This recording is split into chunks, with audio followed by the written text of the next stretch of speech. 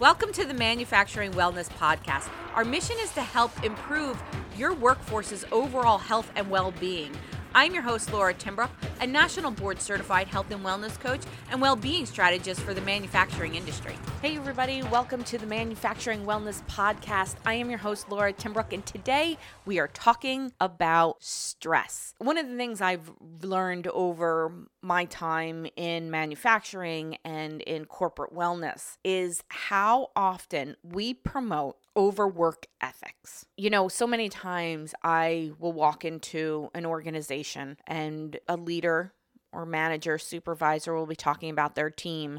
And usually at some point in this conversation, they will tell me about their best employee. And all the time when they talk about their best employee, they mention they haven't taken a sick day. They haven't taken a vacation day in years. They brag about it like a badge of honor. This person is so dedicated. They haven't taken a vacation in 5 years. They haven't called in sick once. They're one of my most dedicated workers. That's a problem, guys. That's a big problem. It's a problem because that person is probably burning out.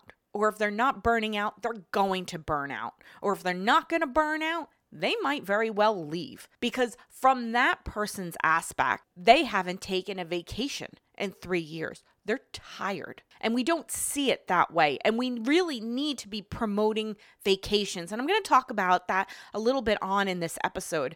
But what I want to start doing is giving you some statistics so you can really kind of understand. So if you go to stress.org, real simple, they lay out some of the scariest data I have seen. 75% of employees believe that workers have more on-the-job stress than a generation ago. 75%. And the crazy thing is, this number was taken before COVID hit. I can guarantee you this is significantly higher today. And 25% of those people view their job as their number one stressor. You know, stress isn't all bad. Stress can help promote us. It can help give us that drive to complete something. And that's kind of your acute stress. That stress that'll get you to run faster, do something better. It's short bursts. But the problem is this kind of stress that we're talking about here in these studies is not acute stress. This is chronic stress. This is the stress that breaks us down both physically, mentally, and emotionally. This is the stress that can literally destroy a person's health. We know that stress plays such a big part in someone's overall health. Actually, stress is one of the things that affects every area of our body. So many times I hear everybody tell me when I eat, I get this digestive pain. And sometimes maybe you're allergic to something or maybe something just doesn't agree with you. But more times than not, that digestive pain they're having isn't necessarily because of the food. It is because of how stressed they are. When your body is in a fight or flight response, your digestive system slows.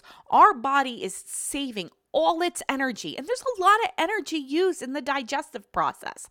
It is saving all that energy that we can either defend ourselves or run from something. But what if it's just about eating our sandwich at lunch and we just came out of a tense meeting with our supervisor? Or maybe something on the production line's not working right. Now you're trying to eat lunch and it's just sitting like a brick.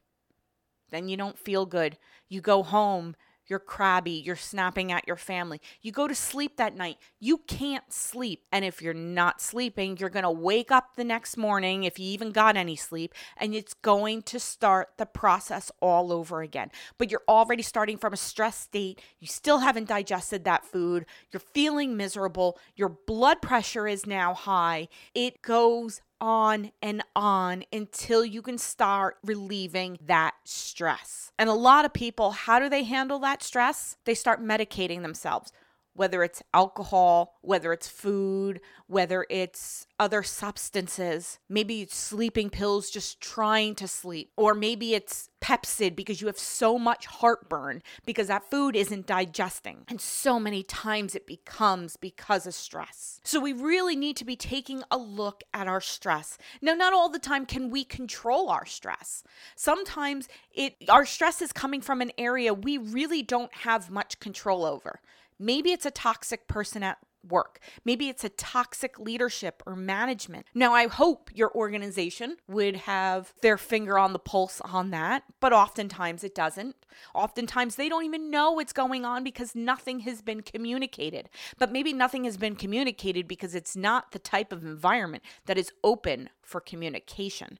There's so many reasons why your employees aren't talking about why they're stressed at work. So if you find yourself in a leadership or a management position, it's really important to start understanding where your employees, where your team is at on the stress. Find out, is there any way you can help reduce their stress? Because that's only going to further help their health down the line. Stress does affect everybody, and everybody is affected differently with it.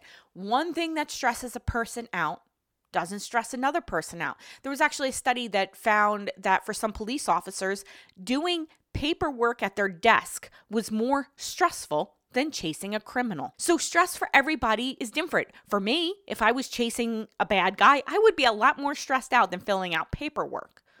But that's what they're trained for. They're trained to be able to handle those responses. So everybody handles stress differently. And if a team member is coming to you and say, X is stressing me out, and you're like, but it's not stressing anybody else out, it doesn't matter because it's stressing one person out. How can you work with them, or how can we create something that they can work through for it? It's about that communication. Long-term stress, we know, causes problems. We know it can cause high blood pressure.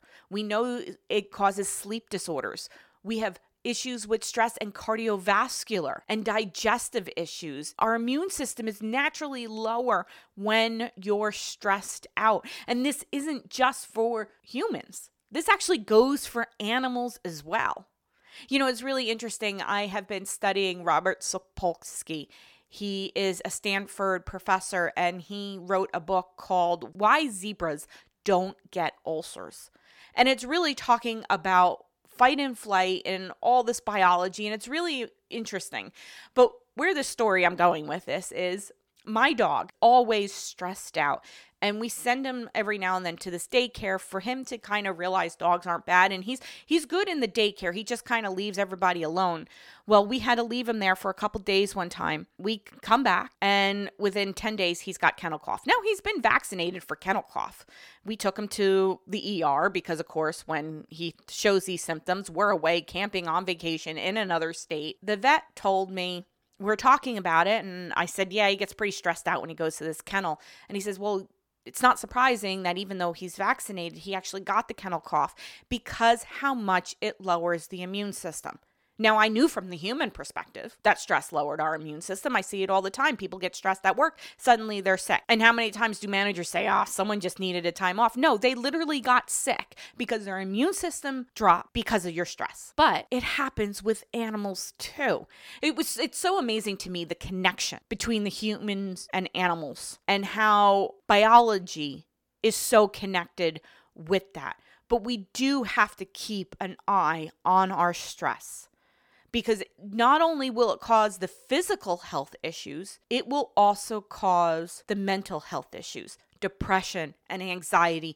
We're seeing it now. Depression and anxiety has been the highest probably it's ever been in a really long time. And kind of at this point in talking to a lot of my mental health professional friends, it's across the board. It's everybody. It's kids, it's adults, it's seniors. It is affecting everybody, and it's drastic. And if we don't handle this stress now, it is going to affect our health negatively down the line. So it's so important to start having a handle on our stress. Now, what are some things we can do to help manage our stress or our team stress? One, we have to keep an eye open. keep an ear to the ground. Just be mindful of what is going on. Open those communication pathways. We also need to be bringing mental health professionals in, like we do for wellness. We have wellness professionals come into our organizations. Well, maybe not right now, but we bring in their expertise, maybe it's virtually, to talk to us about sugar and eating healthy and exercising. But we need to do the same for mental health. We need our employees to understand how important their mental health is and what it looks like when we need help. Because not all the time do people understand when we need help. Getting in regular exercise is such a drastic effect on our overall mental health and stress.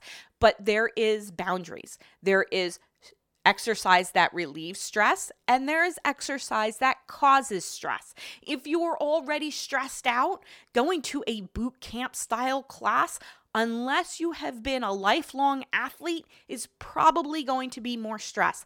But going for a 15-minute walk outside is perfect to help relieve some of that stress. It's so important too to stay connected with our friends. And again, this time it's been really difficult to do that. However, now that things are opening back up, people are getting their vaccinations, we need to get back and build our friendships, that community, being connected with other people. We need these outlets. We need to be getting on vacations. We need to be taking our time off. We need to be setting boundaries with work and goals and prioritizing what means the most to us. Because a lot of this, it's getting all jumbled up. We're so confused. We've been working so hard or trying to work or trying to find a job that we've been under this stress state for over a year. We need to relax. We need to let it go.